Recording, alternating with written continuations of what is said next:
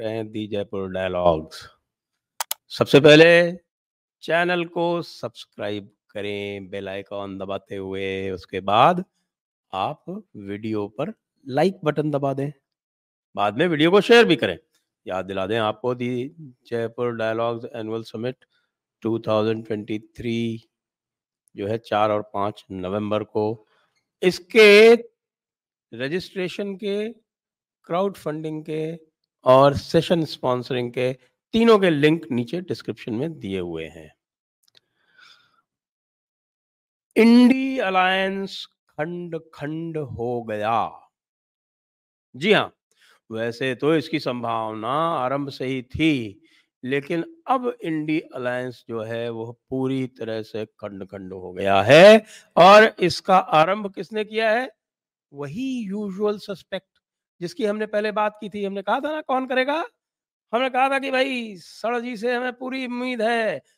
हमने तो कल भी कहा था आपको ये, और ये कहा था कि भाई सड़ जी जो है वो पूरे प्राणपण से लगे हुए हैं राजस्थान, छत्तीसगढ़, मध्य प्रदेश में, और एक ही उनका उद्देश्य है कि किसी तरह से ये 2 नंबर का जो स्पेस है वो कांग्रेस से छीनो और खुद वहां पे बैठ जाओ, और उसके बाद फिर आराम से हिंदी क्षेत्र में पूरी तरह से 2 नंबर की पार्टी बन के फिर लड़ते रहो बीजेपी से। तो फिर कभी न कभी 1 नंबर पे आप अलग अलग स्टेट्स में आते ही रहोगे। तो क्या हुआ आज?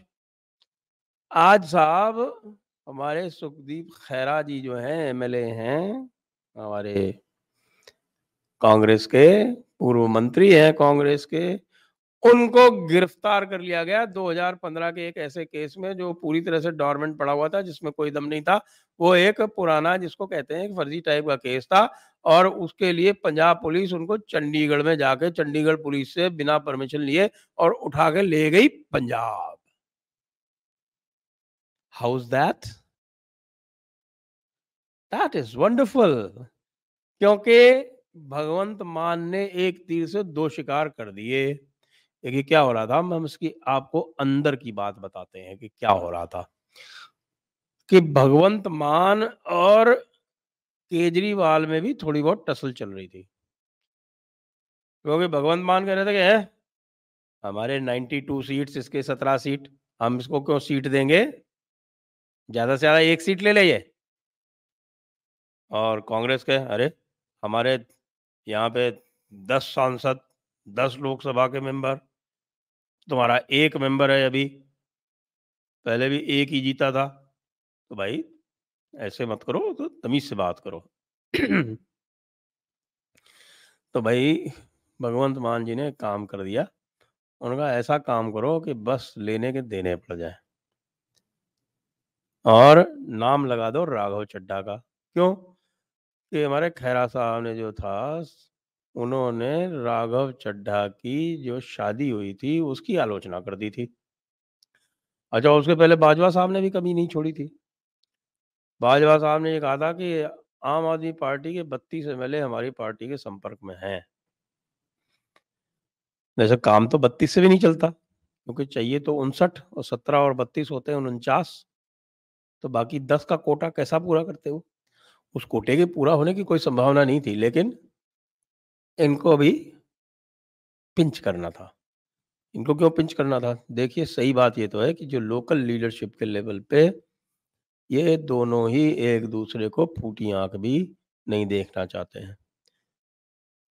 न कांग्रेस लीडरशिप देखना चाहती है आम आदमी पार्टी की लोकल लीडरशिप को, और ना आम आदमी पार्टी देखना चाहती है कांग्रेस की लोकल लीडरशिप को। तो अब ये जो टसल है ये कैसे रिजॉल्व हो? इसके रिजॉल्व होने का तो एक ही तरीका था, जो भगवंत मान ने पूरा कर दिया। भगवंत मान ने एक तरह से केजरीवाल को भी इशारा कर दिया कि भाई तुम्हारी नहीं चलने वाली, पुलिस जो है वो तुम्हारे काबू में नहीं है। तुम हमेशा से इसी एक आशा से, एक तुम्हारी एक सपना था तुम्हारा कि पुलिस तुम्हारे कब्जे में हो, तो भाई पंजाब पुलिस तुम्हारे कब्जे में नहीं, पंजाब पुलिस मेरे कब्जे में है,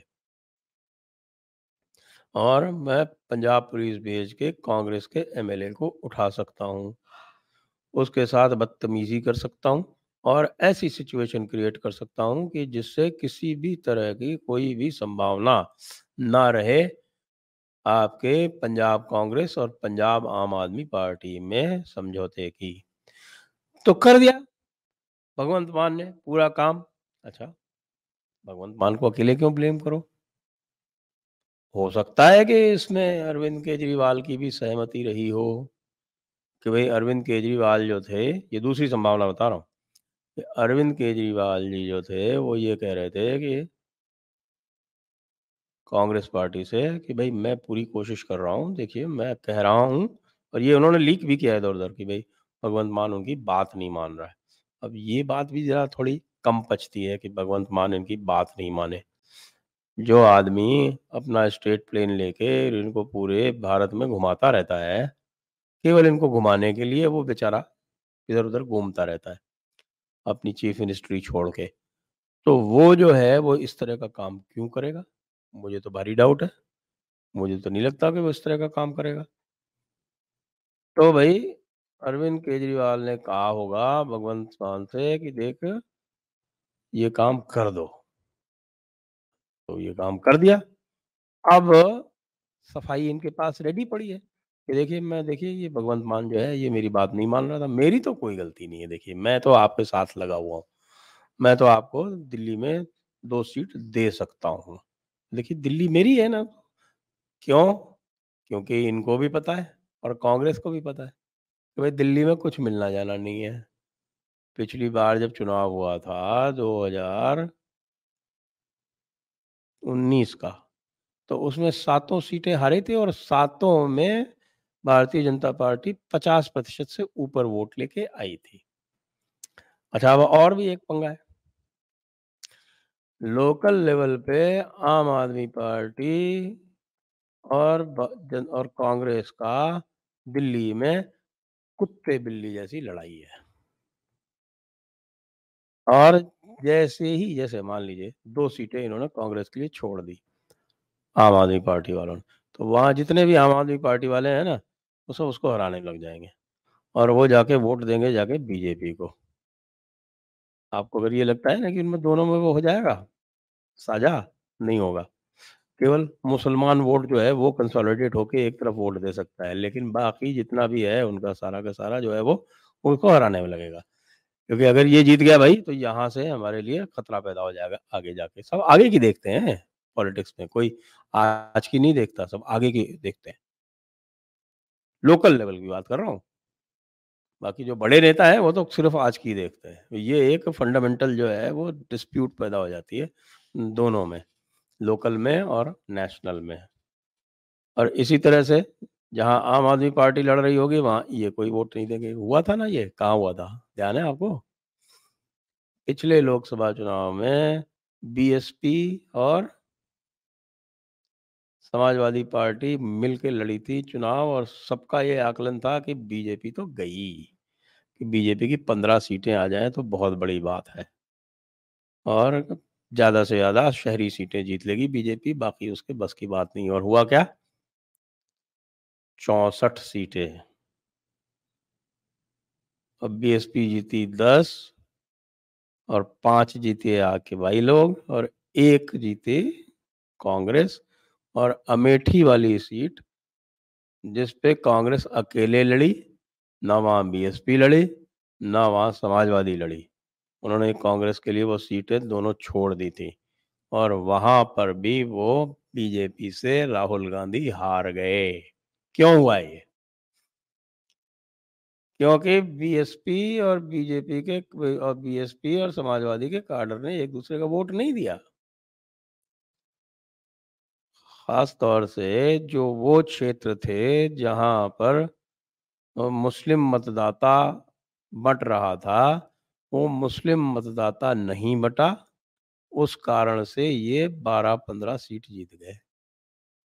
बाकी वो भी नहीं मिलनी थी, जैसा कि इस बार होगा। तो भाई दिल्ली में भी कुछ ऐसा ही होने वाला है।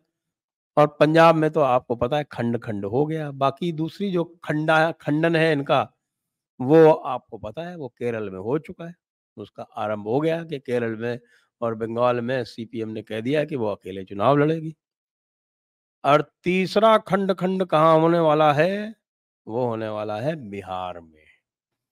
अब आप ये देखिए कि इन्होंने बनाया तो था अलायंस ये कह के कि साहब हम पूरे देश में हम एक निशान पर चुनाव लड़ेंगे। अब देश की तो छोड़िए, जहाँ पर इनका समझौता था, गठबंधन था, वहाँ पे भी मुसीबत आ रही है।